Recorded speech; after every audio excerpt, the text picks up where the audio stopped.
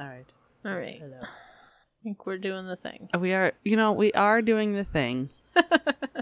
It is the thing that we do. Doing. Yep. How are you? I'm okay. Yeah. Kind of sleepy, wanting this housing situation to be sorted out. Yeah. When do you go to look at that house? We looked at the house on Saturday. Yeah. Yes. And while I think that the landlord is a very nice dude, I think that he's definitely overcharging what the house is worth, like, by a considerable amount. Yeah, and unfortunately he can right now. That's the shitty part. But I think that it's a lot. He's putting a lot into the neighborhood it's in, because it's in a really nice area. But it's in a really nice area. It's like near the high school. Like a bunch of rich people live over there. Yeah. It's like the one of two kind of not as nice houses on the street. But yeah, he's asking $875 for it, which I know for you is not. That's probably very reasonable. Yeah, you can't get a 1-bedroom apartment in my area for less than $1,100. Yeah, but comparatively, a house that was 200 square feet more and I think had a second bathroom, like 3 bedrooms, 2 baths, 1,200 square feet, was also $875. Versus this one that was like 2 bedrooms, 1 bath, and like 800 square feet, or 1,000 square feet maybe. Yeah. And so it's just like, it's a noticeable difference. And as we were kind of walking through it, I was like, this is fine, but also like there are sizable, notable problems with it. Like it's a cute house, but I'm not sure that it would work for us well. Gotcha. Just because of the size and the layout. It's one of those, like, when you open the bathroom door, it hits the toilet. Oh. Like, yeah. Yeah. And, like, the siding was really bad in one of the areas on the back of the house, and I don't know. There were just a lot of questionable things, and for the size versus price, I just wasn't feeling it. But we're gonna keep looking. We're looking outside of town, too, into other areas, so we definitely got a bunch of emails out, but, it's a holiday weekend, so I don't expect to hear, and I'm not gonna call anybody until Tuesday. Yeah, we're getting ready to do our move here, making plans with our new roomies. But anyway.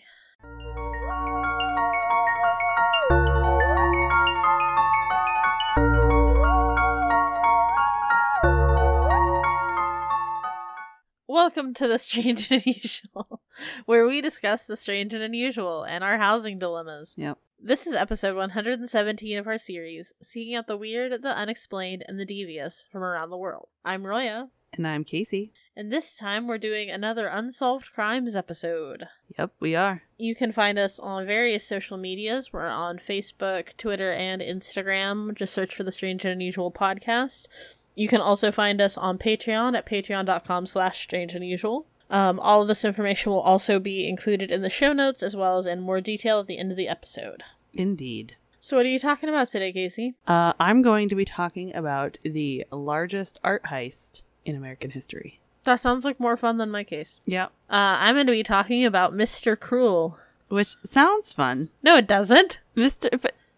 Cruel? Mr. Cool. Oh, no. Mr. Cruel. But don't worry, Mr. Cool comes up, oddly enough, in the episode. A little weird foreshadowing we have there. Yeah. Nope. So that sounds like you're going first, then. I think so, yes. Okay. I think that makes sense. Wee-woos. Murder. Pedophilia and sexual assault of a child. So this case is extra creepy because not only is it unsolved and also about child rape, but it's also fairly recent, with new victims and information coming forward fairly recently. So I actually heard about this on TikTok on one of those kind of creepiest unsolved crimes no one talks about sort of videos. Yep. So on August 22nd, 1987, in Lower Plenty, Australia, a man wearing a black balaclava broke into a family home armed with a knife and a gun. He tied the hands and feet of both parents and locked them in a wardrobe. He tied the 7-year-old son to a bed and then raped the 11-year-old daughter. He had also cut the phone lines in the house before leaving. The victim would report that she witnessed her attacker use the family phone to call someone else during a break in his attack. Oh. She reported that the call was a threatening one, and the assailant demanded the person on the other side of the line, quote, move their children or they would be, quote, next. Wow. He also referred to the unknown person as a bozo. He and I have that in common. Already at the start of this, it sounds very BTK. Right? Yeah. Yeah. When the police checked the phone records, however, there was no record of this call whatsoever, showing off the first red herring by Mr. Cruel. Mm. On December 27th, 1988, in Ringwood, another home was broken into by the back door early in the morning. The man was armed with a handgun and wearing a balaclava and dark blue overalls. I kind of saw some conflicting reports that they were overalls or coveralls. Like a boiler suit situation? Yeah, I kept seeing it kind of described both ways, so I don't know if, like, in Australia, if it's, like, the same terminology. Yeah. For the two. Gotcha. But John Willis, his wife, and their 4 daughters were fast asleep when the assailant entered their home, only a couple of miles away from where the previous crime took place. He bound and gagged the parents and demanded money. He went through the house, cutting phone lines, and then went to the room where all 4 of the Willis daughters slept. He addressed Sharon Willis by name. Oh, I don't like that. Yeah. He grabbed their 10-year-old daughter, Sharon, and put tape over her eyes and a ball gag in her mouth and abducted her. Nah. She was released 18 hours. She was released 18 hours on the grounds of Baywater High School. On July 3rd, 1990, in Canterbury, a man broke into a family home around 11:30 p.m. He had a knife, a gun, and again was wearing a balaclava. Mr. Cruel caught the 2 sisters home alone while their parents had left to attend a farewell party for a friend. The family lived in a prestigious, secure neighborhood, so the parents thought the girls would be safe at home. He tied and gagged the 13-year-old daughter, Nicola, and put tape over her eyes. He disabled the phone lines and searched the house for money. He then drove her to another house and molested her for 50 hours before releasing her at a power substation in the suburb of Kew. Ugh, like what do you do for 50 hours? My God. I don't know that he was doing anything the entire time, but over the 50 hours, he definitely molested her several times. Gotcha. I was like, damn, that's like 2 days.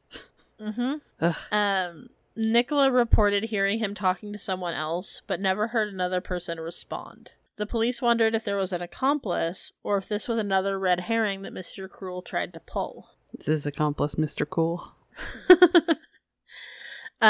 Nicola would also describe Mr. Cruel as being 5'8" and having reddish-brown hair. There is another girl who is considered by some to be a victim of his, but currently she has not been directly linked to Mr. Cruel. On April 13th, 1991, a man wearing a black balaclava and dark green coveralls broke into a family home armed with a knife. Carmaine was watching her 2 younger siblings while her parents worked at the family restaurant. The invader told the girls that he only wanted money, and he put the 2 younger girls in a wardrobe and pushed a bed against it, saying that he wanted Carmine to show him where the money was. And it might be Carmaine, I'm not sure on the pronunciation, but he abducted 13-year-old Carmaine or Carmen Chan. Investigators found a note written in large bold letters on Phyllis Chan's Toyota Camry shortly after the abduction. It read, quote, "Payback, Asian drug dealer, more to come." Sounds fake. Yeah. But after combing John Chan's background, this proved to be another one of Mr. Cruel's red herrings. Knew it. Carmine's decomposed body with 3 gunshot wounds to the head was found a year later by a man walking his dog. Yikes. I don't like... Can you imagine you're just like chilling walking your dog? Oops. Yeah, or what was the one she was looking for food for her guinea pig? Yeah. Like, I can't... No. I always get a little freaked out too when I'm like driving down the road and I see like a garbage bag or something on the side. I'm like, what's in there? Do I need to call the police? Do I need to tell somebody about this bag? I get really weird about like driving around rivers sometimes or like lakes for the same reason of like, it's like I don't want to find a dead body. It's like when you know you've watched too many true crime situations. This is like, Eddie found a bag by the side of the road. I don't want to be the person that finds the bag by the side of the road. Or a suitcase. Or a body in a river. Not me. No thanks. Yeah, no thank you. Some detectives, though, have their doubts about this crime being committed by Mr. Cruel. When asked about it in 2013, Detective Chris O'Connor said, quote, "We just don't know if it was Mr. Cruel who murdered Carmine. We just can't be sure because there isn't enough evidence to make a value judgment about whether it was or wasn't him in the Carmine case." Right, or like a copycat, like Zodiac had so many, like, yeah, could have been anybody. Some of the theories about why Mr. Cruel murdered Carmine after releasing the other victims swirled. Her mother's theory is that it was because her daughter was stubborn and would have fought viciously against her attacker. It's also likely that she learned too much about him for him to be able to let her go. Potentially pulled off his balaclava, saw his face, any number of things that could have happened as a result. The Sun newspaper gave him the moniker of Mr. Cruel after police described a serial home invasion rapist as being, quote, super cool and super cruel. Okay. I imagine they meant super cool, like cool and calm under pressure, and not like he rocked or was awesome or something. Cool. Yeah. I mean, I hope the police wouldn't say that, but you never know anymore. Yeah. I mean, these are the Australian police. Maybe they suck less. Maybe. I doubt that, though. ACAB. Well. Australian cops are bastards. I don't know. Australian listeners, let us know. Sound off. The police describe Mr. Cruel as highly intelligent, with a meticulous eye for detail, given the nature of his attacks. They believed he conducted intense surveillance on the victims and their families and ensured that he left no forensic evidence behind. He was careful to cover his face at all times and even left red herrings in order to divert the family and or police attention. He was described as being soft-spoken and his behavior was unhurried. He even took a break during an attack to eat a meal. Ooh. Who else did that? Who was eating the Golden spaghetti State. when the police showed up? I don't know. Oh gosh, I know Golden State would do it. He would have like whole meals in his victim's house while they were tied up. What a piece of garbage. Okay, go ahead. Sorry. It is also believed that Mr. Cruel videotaped and or took still photos of his attacks. The consensus between detectives is that if he is still alive, he would have kept those pieces of evidence and likely collects other child pornography. They agree that he certainly continues to collect porn through the internet and may even communicate with children using chat lines. Like I said, he was meticulous with his crimes, and his second victim promised to release her at exactly 50 hours, which he did. He also carefully bathed the victims, one victim describing it as, quote, like a mother washing a baby, end quote. No, thank you. I saw that the victims even had their teeth brushed and flossed by him as well before being released. Yeah, no, no thanks. In 2 of the cases, he took a second set of clothing from the home so the girls would have something to wear when he let them go. Okay. With the MO being the same between all of the attacks and the victim statements all describing the same man and actions, it's hard not to connect them together. Yeah. The 2 known surviving victims of Mr. Cruel have provided some details of the house that they had been in. They both described being leashed to the bed, and they also said that they could hear planes landing, which led police to believe that the house was on one of the flight paths to the airport. In 1991, the police established the Spectrum Task Force in an effort to catch Mr. Cruel. They searched over 30,000 homes and interviewed 27,000 suspects, costing around $3.8 million AUD. I wonder what that is in... I don't know, I didn't look it up. Oh, okay. Less than $3.8 million okay. US. Or more than 3.8 million US. A $300,000 reward was offered for information that led to the conviction. The task force was disbanded in January of 1994. The task force also investigated earlier crimes from 1985 to 1987 with similar MOs, but could not locate some of the witness statements or information on those crime scenes. This included the tape and rope used to restrain those earlier victims. The head of the task force, David Sprague, stated that some of the pieces of evidence had never been examined by forensics and were either lost or thrown away. What the fuck is it with police throwing away evidence? Why? I don't know, man. I'm losing evidence. In December of 2010, the police established the Apollo Task Force about 8 months earlier, following new information and intelligence in regards to the Mr. Krill case.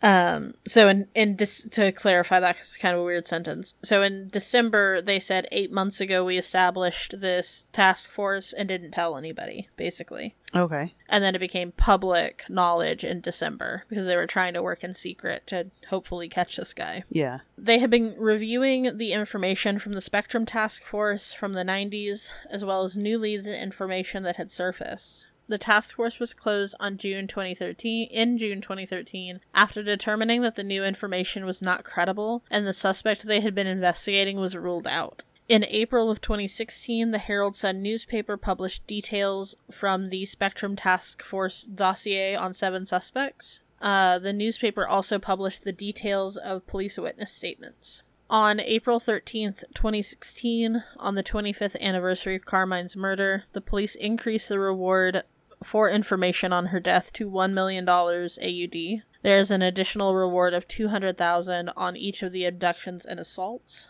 And anyone with information about this case is urged to call Crime Stoppers and provide it. No amount of information is too small. It might lead to, information leading to arrest, which might make you $1 million richer. There you go. And I will put more information about the Crime Stoppers numbers and things like that in the show notes as well. Wouldn't it be nuts if one of our listeners did that? Wouldn't it be? Yeah, that would be and so would we cool. ever find out about it? Like, would we ever know? That would be great. Can you imagine what a pop we would get on the internet? Our viewership would go, can you imagine BuzzFeed article? No. Thanks to the prompting of mediocre podcast.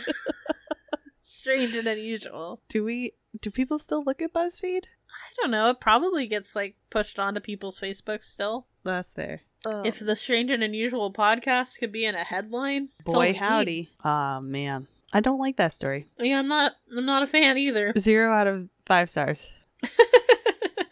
Not for the storytelling, just for the content. Well, my story is, in comparison, rather lighthearted. So, wee-woos, police, art, duct tape, the mafia, and that's it. Well, look, I thought BuzzFeed Unsolved barely got 10 minutes out of this case, and there's no way I will be spending 12 hours on researching these things. And then you were wrong. False. No. So, let me start with the origin story that is Elizabeth Stewart. She was born in New York City sometime in 1840 to a well-off family. She got a good education in New York, and then she went to Paris for finishing school, so she was real well off. Real fancy. Got it. In 1860, she married Jack Gardner, and they moved to Boston, where her father had purchased a house for them as a wedding gift. Wow. Yeah, must be nice. Right? The two traveled the world, and she became interested in art. Specifically, she got involved with other intellectuals in Boston through readings and lectures and things like that. And she was encouraged by Harvard's first art history professor, Charles E. Norton, to start collecting rare books and manuscripts that she was interested in. And she started with early editions of Dante's, so, she went for it. Over the years, she meets other amazing artists, and she begins acquiring incredible works of art. Her chief art advisor, Bernard Berenson, said that, quote,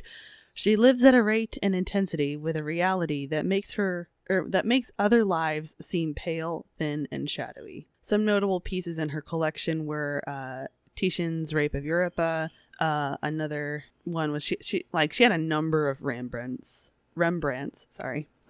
including his only seascape, The Storm on the Sea of Christ in the Storm at Sea of Galilee, which is important later. I don't know, kind of. But anyway, she also had art by Raphael, Degas, Matisse, and Monet. So Jack and Isabel, they had this plan to purchase some land and build a museum to house all of these incredible works of art. But Jack died suddenly of a stroke in 1898. But Isabella went ahead and went on with their plans, and the construction started in 1899. She moved into the 4th floor private living quarters of the museum that they had built, or she had built. Not herself. You know what I mean. She moved in, and she made all the arrangements of the arts on the lower floor levels into galleries. And people compare this place to a Venetian castle because it was pretty plain on the outside, but it was like crazy beautiful inside. And there was a themed gallery for like every room, and it was this incredible, luscious courtyard at the center. She even at one point wasn't ready to open. She wanted to have the acoustics tested, so she had blind kids from the nearby blind school to come in so they couldn't see anything, but they would test her acoustics for her. That's some rich people shit. Yeah. Yeah. So anyway, the lower floors were filled with like 15,000 pieces of incredible art and letters from amazing people like Beethoven, and illuminated manuscripts, and a vase from ancient China. Like, it was crazy. And all of this was installed between 1901 and 1902 as she's collecting more things. This place was finally opened to the public in the early part of 1903, and for 20 years, Isabella would organize concerts and readings and lectures and exhibitions, but she died in 1924, leaving the museum with something like $3.6 million in endowment for their continued operation, essentially. But in this endowment, she said nothing was to be permanently changed, no adding more to the collection, no selling pieces of the collection, no changing of the arrangement. If things were to be changed, she wanted everything crated up, shipped to Paris, sold at auction, and for the proceeds to go to Harvard University. So this is all well and good, but 80 years passed by and the museum is, running low on funds. $3.6 million only goes so far in running a business. It is not in the best condition at this point. They lacked things like climate controls for the art. Their security was lackluster. And one source even said that they didn't have any insurance for theft. So like the building was insured, and like they had damage insurance, but no theft insurance. That seems like the opposite way you want to go. Like, I would say that you want to insure your items, I think, over your building if you have to pick one or the other in this situation. I think the opposite, because it was such an old building and they probably were more concerned about like leaks and damage to the art. And then they had security in place and thought, theft is the last thing we need to worry about. We clearly have this under wraps. Uh-huh. If you couldn't tell from what my intro was, is clearly did not happen. So during this time where they're lacking all of this stuff, the FBI found out about a plot of theft in the early 80s. This is important a little bit later, but they started considering improvements to the security. But there were concerns about the nature of the endowment and all that. Changing anything too much might go against her wishes. So they didn't want to add in a bunch of cameras or anything that would defy Isabel's wishes. And I think her wishes were probably, I don't want my shit to get stolen. But, that's just me reading the room. I mean, she didn't specifically say that she didn't want that. I mean, you're right. But they ended up installing motion sensors and a CCTV system, which was actually just 4 cameras on the outside of the building. But the sensors only alerted the guards, and police still needed to be contacted separately, like manually, either via the panic button or a control room phone. Like, I don't know. But I also read that some museums at the time would work with police, and they would call, if they didn't have a direct tie to the police, they would call every hour and say, hey, everything's still good here. No worries. So if they didn't call in, the police would come to investigate and that sort of thing. Yeah, and I mean, it seems like if this were to happen now, you would have a situation where you could arrange it where if, like, the alarm stayed triggered for 5 minutes or something, that like the police way security would be... systems work today. Yeah. But this was not procedure at the Isabella Stewart Gardner Museum. You don't say. As the 80s are closing out, an independent consultant comes in to assess the security situation, and they suggest some improvements. They even got some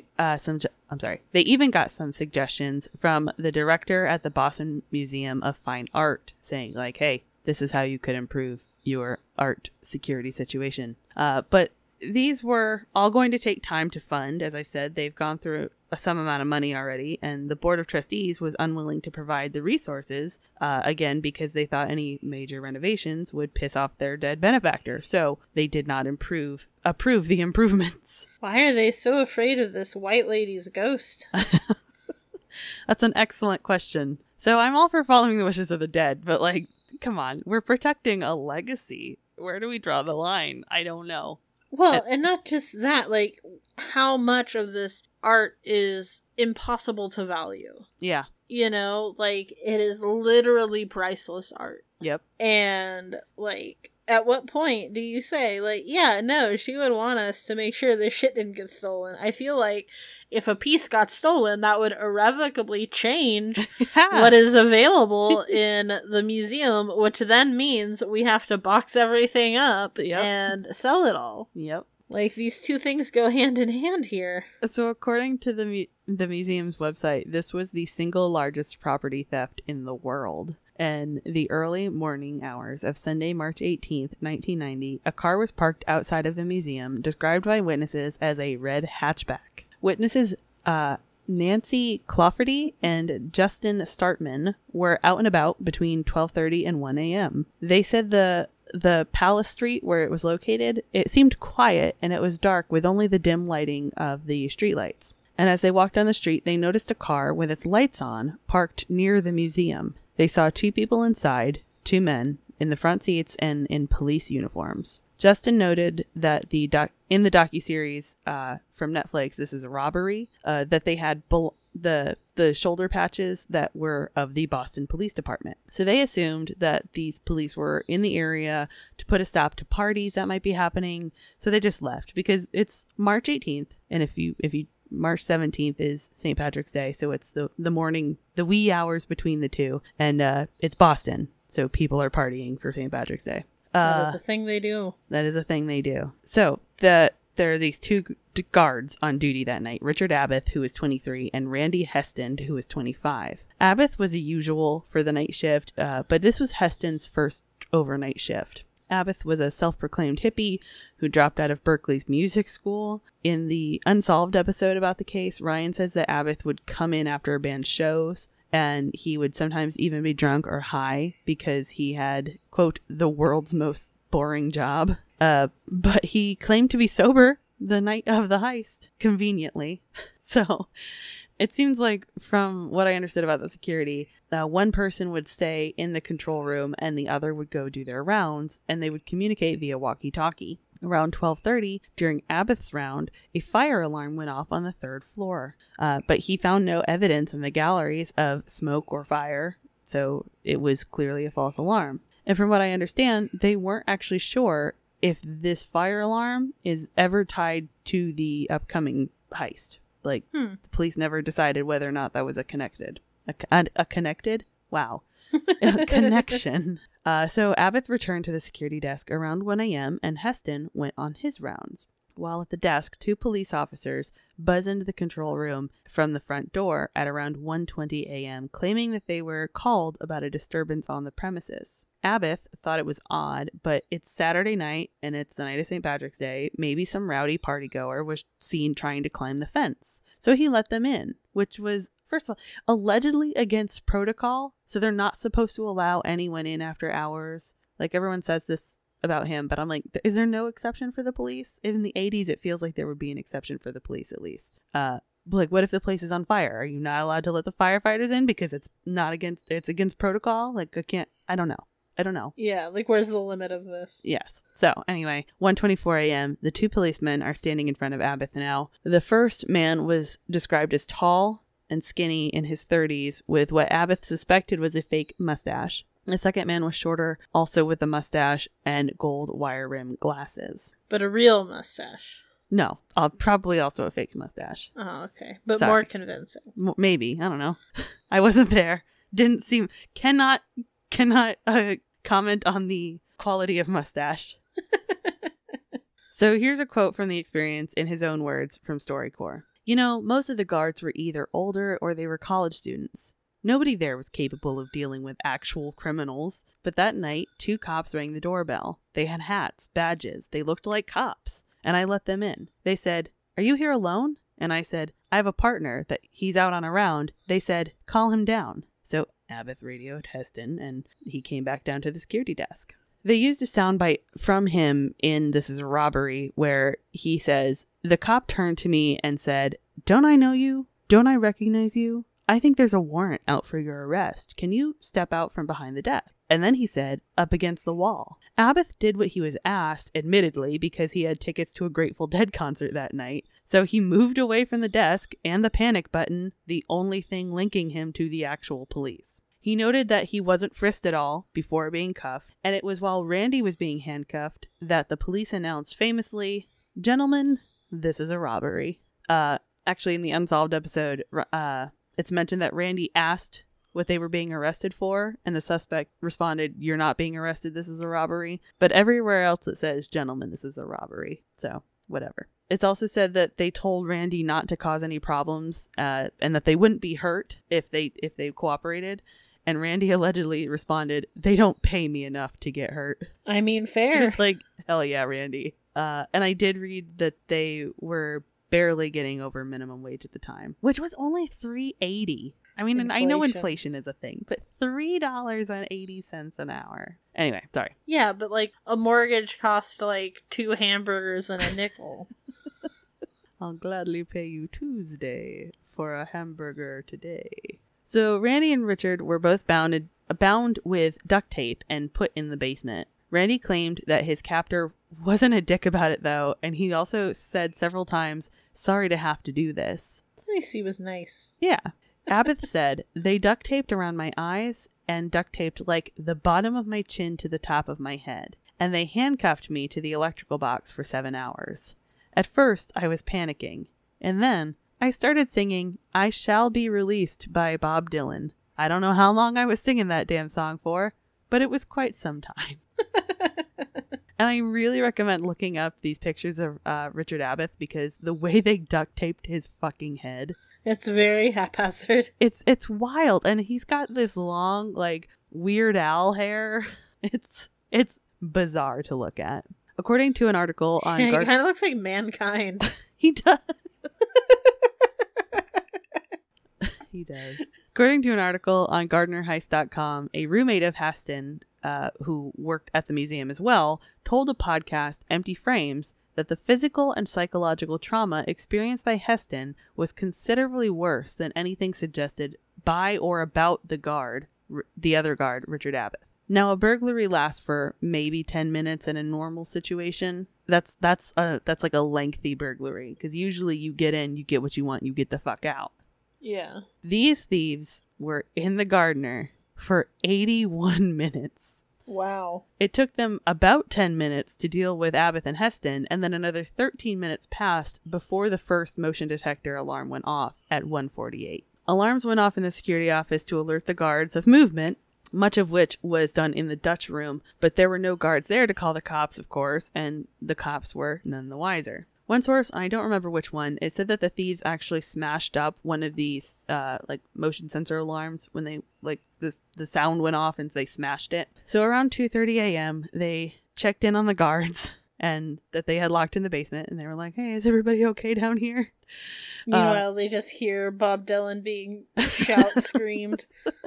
sang. And before they left, they destroyed video evidence of the robbery at the museum. 13 works of art were stolen that night, worth $200 million at the time, which would today put it around $5 or $6 million.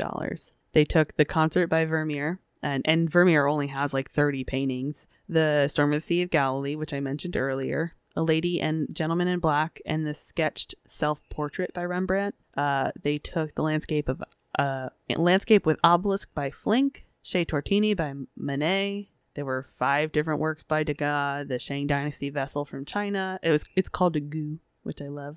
And a finial eagle from a Napoleonic banner, which really wasn't worth a lot from what I understand. And everybody who talks about it kind of like, why the fuck did they take that?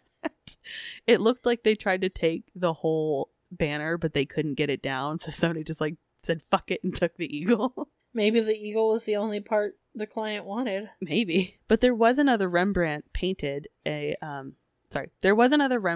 a painted self-portrait of him at 23, which had been removed from the wall, but it looked like they gave up or ran out of time. That morning was the Boston St. Patrick's Day parade. Hundreds of thousands of people would have been in Boston for the parade, and there was a giant police presence. This was also in an area pretty far away from the museum. So when the next shift came in around 7:30 that morning, they were surprised to find that the 2 guards on duty would not answer or buzz them in. They ended up having to call their security director to be let in, like to get through the door. They found cameras turned away. The office door was busted open. There was a crowbar against the wall. The actual Boston police were called, and according to one of the morning guards that had tried to get in that morning, they brought a box of donuts. At this point, I literally wrote, "Oink, oink, motherfucker." Anyway, the 2 night shift guards were found duct taped and but alive in the basement. That's good. Yeah. But the crime scene was pretty horrific. Paintings had been cut from their stretchers rather than removed from the backing.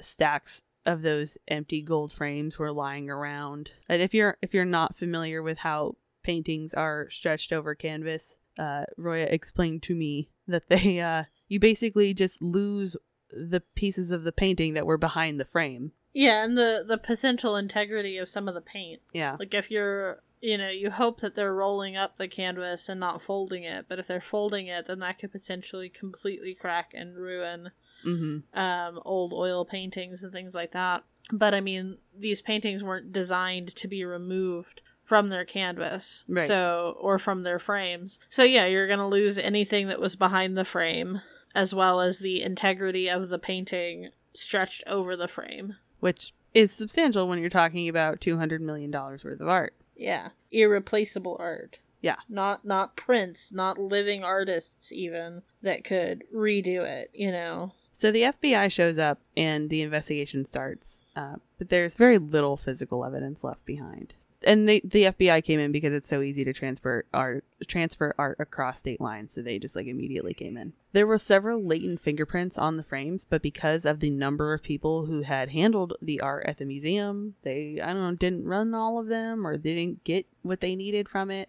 So they still aren't sure if the thieves wore gloves. They also tell the museum almost immediately to prepare a reward for information, but this museum's already low on funds. So they end up asking auction houses like Sotheby's and Christie's for money, eventually offering a $1 million reward for information on the missing art. And this was a fun side note. The Christie's location in Los Angeles sold a number of Rudy Kurniawan's wines in April of 2007.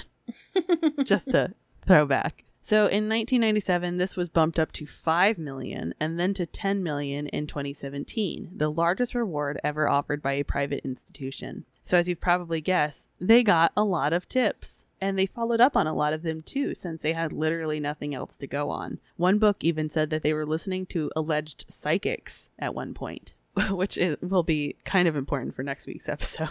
So composite drawings were created from the descriptions provided by Abbott and Heston, with questionable accuracy, of course. And Abbott later said that those drawings were garbage. This was clearly a crime that required a lot of planning, though, so the museum had been cased, or maybe it was an inside job, but these robbers seemed to know things about the place that weren't common knowledge, like a secret door that was opened, but they also never asked the guards for directions when leading them to the basement, or the guards never mentioned being asked for directions. Another interesting thing to note is that they either had a shopping list for specific items, or they had no idea what they were doing. Their choices were just weird. The art that they took was, of course, valuable, but they weren't going for the real high-ticket items. They never bothered going for the Rape of Europa, which was considered by many at the time to be the most valuable piece of art in the city. They also passed over works by Raphael, Botticelli, Michelangelo, and then spent time taking the Goo and the Eagle. Like, what? Still, it was the highest value museum robbery until 2019.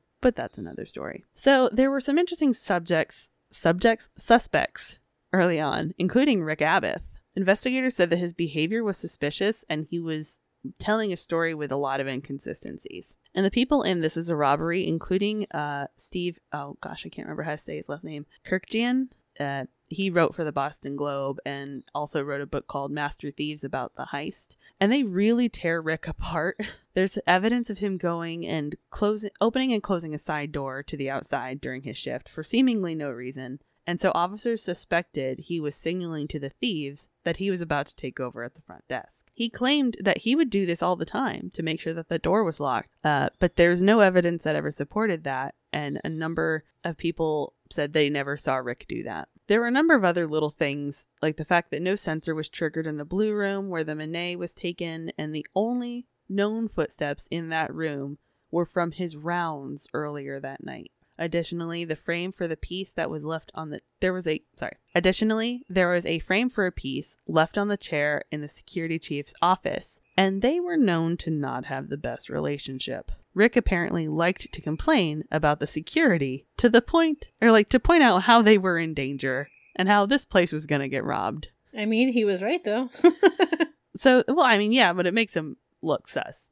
So they mentioned how he broke protocol by letting them in, and how this wasn't his first time breaking that protocol, as he had let in some friends during a New Year's Eve party years prior. And then there was a video released in just 2015 of him doing the same thing and letting in an unidentified man the night before this heist. Ooh, and when asked, the intrigue.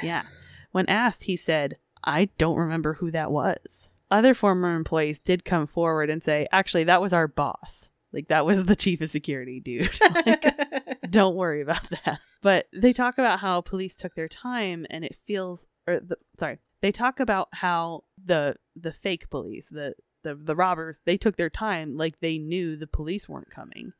They knew that where the security tapes were or would have been. And in the end, it was decided that while all of these things were suspicious, the guards couldn't be involved because they were too incompetent. Woof. No joke. I think it was one of the attorneys on the case that was like, after seriously suggesting in the documentary that this was an inside job, Rick, he was like, I don't want to put anything on Rick's shoulders. If we could have charged somebody, we would have. It's like, no, you literally just spent the last 30 minutes saying it was fucking Rick. Yeah, we can't prove it, but it was him. Yeah. Another former guard even mentioned that the alarms did not work 100% of the time, despite the fact that they brought in people to check the alarms just before and after the heist. He suggested that there were issues with power glitches, and that could have been what set off the alarm as well. The fire alarm earlier. Sorry. So another potential suspect was James Whitey Bulger, a Boston crime boss for the Winter Hill Gang, known from crimes like racketeering, extortion, drug-related crimes, money laundering, and of course, 19 counts of murder. So if you've ever seen the movie The Departed, Jack Nicholson's character, Frank Costello, was based on Whitey Bulger. That's the kind of guy we're dealing with here. Whitey didn't take credit for it, and he actually had his own men out looking for who did, because the crime was committed on his turf, and he was owed tribute. So Bulger was known for his ties to the Boston police and potentially had access to the uniforms. It's also thought that he had ties with the Irish Republican Army, which might be important later. It comes up. The FBI agent who looked into Bulger, Thomas McShane, wrote a book about the theory, claiming that the fire alarm before the theft was something of a calling card for the IRA. So that's important to keep in mind, I guess. In that Netflix docuseries, they tried to implicate a possible connection to Miles Connor, who was a known art thief at the time. He was in federal custody at the time of the heist, though, and apparently even called in to say from jail, "This wasn't one of mine, LOL." I didn't sneak out, commit this, and sneak back in jail. So investigators looked into another known thief and con man named Brian McDevitt. He previously had hijacked a FedEx truck by dousing the driver with ether. Sorry, I'm going to start that over because I totally fucked that up. Yeah, I was like, douse the driver with ether. It was dosing, not dousing. All right. Investigators looked into another known thief and con man named Brian McDevitt. He'd previously hijacked a FedEx truck by dosing the driver with ether, intending on committing a similar crime for the Hyde Collection in Glen Falls, New York in 1981. He wore the FedEx uniform and planned on binding the museum employees with handcuffs and duct tape and cutting the art from the frames. Sound familiar? Yeah, a little bit. But he and his accomplice got stuck in traffic and got to the museum after it closed. He ended up serving 10 months for the attempt, though. The book Gardner Heist, A True Story of the World's Largest Unsolved Art Theft by Ulrich Bosser claims that he even told police specifically that he intended to steal a Rembrandt. So it's easy to see why they would make this connection, and since at the time of the heist, he also only lived 10 minutes away from the Gardner. So by the time the FBI got around to interviewing him in the latter part of 1990, he was living in Los Angeles, trying to pass as a famous author writing a screenplay. Anybody want to guess what that movie was about? An art thief? An art theft! That reminds me of the Firebugs episode where he wrote a book about the crimes, but he definitely was not involved with the crimes. Didn't do it. So he told the FBI at the time, I had a beard, so I don't match the description. And he declined a polygraph test. I mean, I don't blame him on that one. But his fingerprints didn't match anything on the scene, so he was never really charged, and then he died in 2004. In 1994, Anne Hawley, who was the museum's first woman director and worked there somewhere between a brain just stopped reading numbers, sorry. She worked there between 1989 to 2016. She received a letter. The anonymous writer claimed that they knew about the heist and they were in a position where they could negotiate a return of the art. They said they were a third party. They didn't know the location of the art or the identity of the thieves, but they were aware that the thieves were no longer in a position to need the art, and they had initially stolen it in an attempt to reduce a possible prison sentence. There's a lesser charge for the exchange of art, which Miles Connor had done in the past. So, no longer in need of the art, they wanted to negotiate its return, though another source claimed that the pieces were said to be sold to a buyer from another country who was unaware of it being stolen. I couldn't find the actual letters, or else I would have, read them to you. Yeah. The claimant asked for $2.6 million to facilitate the return. They also seemed to have information only known to the FBI and the museum at the time, so they had some amount of credibility. The instruction was to print a coded message in the Boston Globe if they were interested, which they did, and the message was printed on May 1st, 1994. A second letter said that the author was pleased in their interest, but discouraged by the law enforcement getting involved, and told the director they needed to consider their options, and she never heard from them again. So, the FBI was really involved and really interested because of how much work they were doing to fight the mafia at the time. They were interested in the Boston Mafia for this, originally considering the Irish mob, and then they would have passed it on to the IRA or possibly the Italian Mafia, La Cosa Nostra. They didn't know. They were like, well, this feels like organized crime. We're gonna get organized crime. So one suspect that gets brought up a lot in the Italian mob version of the story is Bobby Donati, who was the driver and friend of mobster Vinnie Ferrero. Ferrero was arrested in 1989. There were a lot of gang wars going on at this time, and the FBI was really cracking down. So Donati visited Ferrero in jail once before the theft and 2 times afterwards. He was also very good friends with Miles Connor. In one of Connor's big heists, Donati was his accomplice. And in the docuseries, Connor's interviewed and he just goes, Bobby, there's something I always liked about Italians. It's like, okay, Miles, do you think? But he claims that Bobby had put the whole thing together for their heist at the Woolworth estate, so it was Bobby's idea. He would have also known about Connor's experience about asking for a lesser sentence to be released from prison early in Miles's case by offering up a return of a rare art piece. So he would have perhaps considered completing this heist as a way to get Vinny out of prison. There are mentions of Bobby becoming less outgoing and some would say paranoid. He allegedly left his house on September 21st and was found on the 24th in the trunk of his own car, not far from his home, having been beaten, stabbed over 20 times, with his throat slit. Woof. Miles Connor on the docuseries actually said that he was decapitated and shot to hell. Of course, no suspects were ever officially named because nobody cares who kills a mobster, I guess. But they have recently claimed that this or case... they're completely paid off. That's true.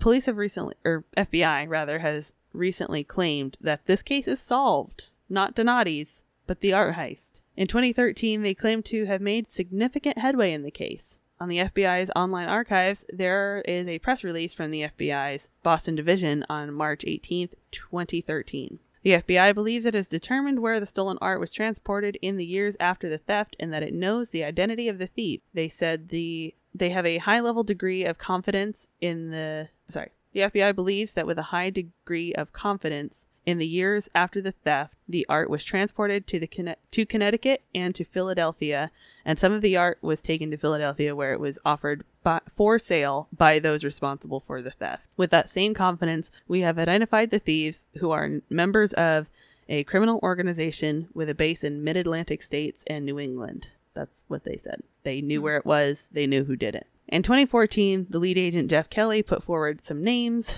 though no one could directly be tied to the crimes, like Carmelo Merlino. So, please, mob, if you're listening, mafia, don't come for me. I read this on the internet.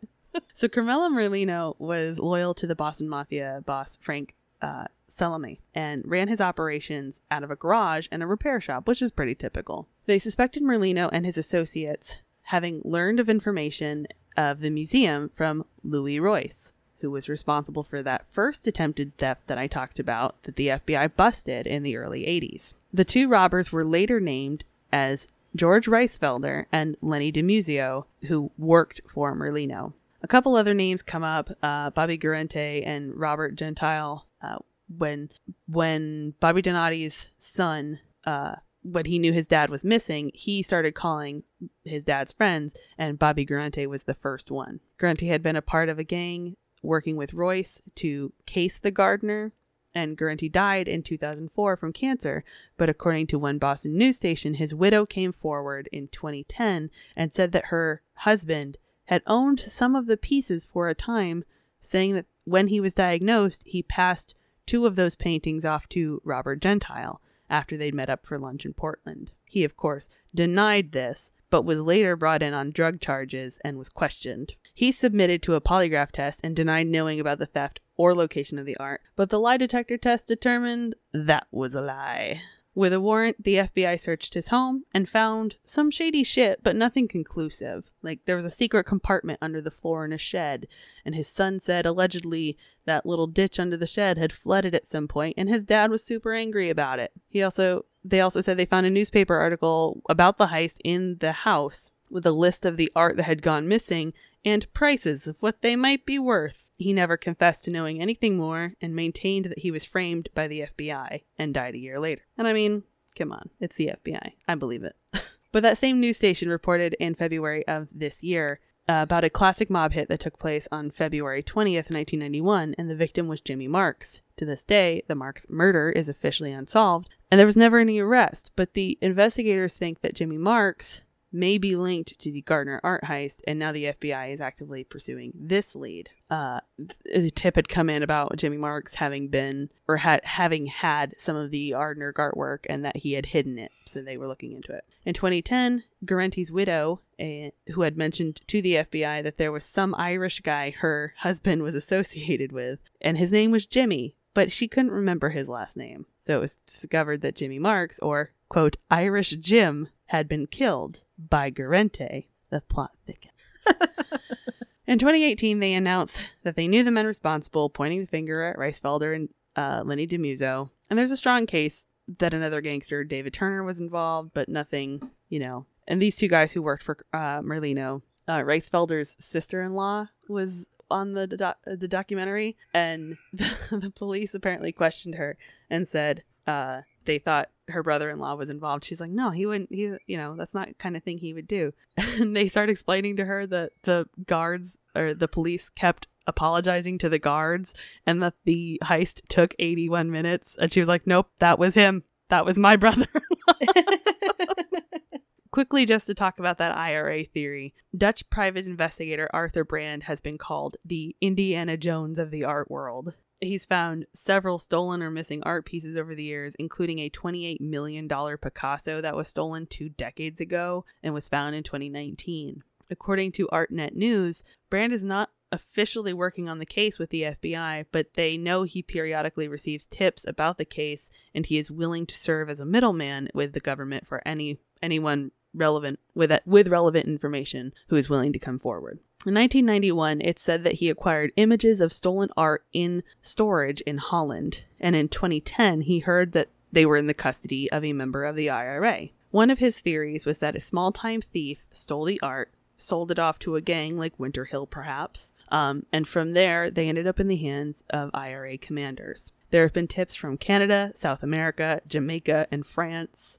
We could literally speculate all day and think about, where is this art? Who has it? Did the FBI try to frame somebody for this because they're involved with, a mob? Probably, maybe, who knows? In 2017, the Boston Globe published an article with the headline, "Evidence in Gardner Museum thefts that might bear DNA is missing." So that bodes well. The duct tape that was used on the 2 guards was gone, so they couldn't even look at that for fingerprints or DNA. But the Gardner is still offering that $10 million reward for the paintings. So, if you know anything, the statute of limitations is up, and they said they have no intentions of trying to prosecute anybody who returns the items. That's $10 million if you can return all of them undamaged. Just a few little caveats to that $10 million reward. But there it is. The most expensive heist in the United States. The end.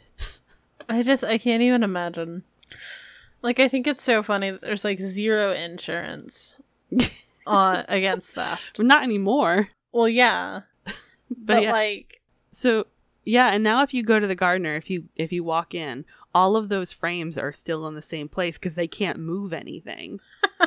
So they're just empty frames hanging around the museum waiting for the return of the art. I wish I would have known about this when I was in Boston. That'd be really funny to just go and feel like, this is where the Rembrandt used to be. That's where the finial eagle used to be. Yeah, it makes me wonder, like you said, if there was specific pieces that they had a list that they had to go through and get. Because these don't sound like they were all housed around each other either. They were kind of... Well, most of them were from the one gallery, but I don't know how close they were together. Yeah. The one painting was taken from the Blue Room because that's why they suspected Rick, but most of them were taken from the Dutch room. Mm-hmm. But it's really curious. There's so much intrigue around different people who had a potential horse in the race. Yeah, that's what gets me is, how do you have no idea? You're all over the place. And now they're like, oh, we're sure of it. It was the Italian mob.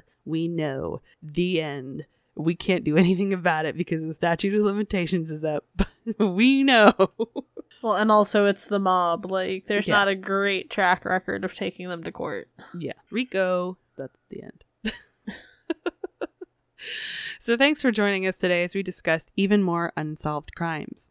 We hope that you'll reach out to us with your own experiences. We want your stories, your questions, and your feedback, so just send us an email at strangeandusualpodcast@gmail.com. If you're sending a story, we ask that you put listener story in the subject line so we can sort through those a little more easily. Yes, I did have an intense pause there, like William Shatner, but I'm very tired and I'm on night shift. Give me a break. No. Do you know anything that happened? If you're not going to give Casey a break, please send us an email and let us know. Yeah. Do you know anything about the Gardner art heist? Do you know anything about Mr. Cruel or his accomplice, Mr. Cool? We need to know. We don't need to know. Well, I mean, we do need to know, but tell the authorities first, for sure. Then send us an email and a portion of your reward is acceptable. Yes. Thank you. Especially if you get that 10 mil from the Gardner. You can also find us on Instagram at strange_unusual_podcast or our personal accounts Roy Rampage and Calamity Casey. You can find us on Twitter at _strangeandusual, at Calamity Casey, and at Roy Rampage. We're also on Facebook. Just search for the Strange and Unusual podcast. If you'd like, you can join us over on patreon.com/strangeandusual. We have some bonus episodes. We have access to our Discord. We do a roundabout monthly polls on cases that we want to cover or topics that we should cover. And there's even a level that you can pay for to just tell us a case to cover with 1 or 2 caveats of cases that we won't cover. Yeah. Or I don't know. I've got a price, but it is definitely more than the top price. Yeah. And it would just be a Patreon exclusive. I would not post that on there. Okay. Anyway, I talk about that every time. But we understand right now, given the situation of existence, especially in the U.S., that times are tough and money is tight. And we can understand totally if you cannot financially support us. We just ask that you share, subscribe, rate, review, share us with your friends, share us with your enemies, share us with the person stealing art from your museum. Yep. Can you imagine, like, someone just playing us over loudspeakers while they're just stealing a shit ton of art? Love it. Please. Playing this episode. Oh, man. Well, anyway. Did you just sip a Pepsi? I did. I cannot get over that Pepsi was called Brad's drink at some point. Okay, bye. Bye.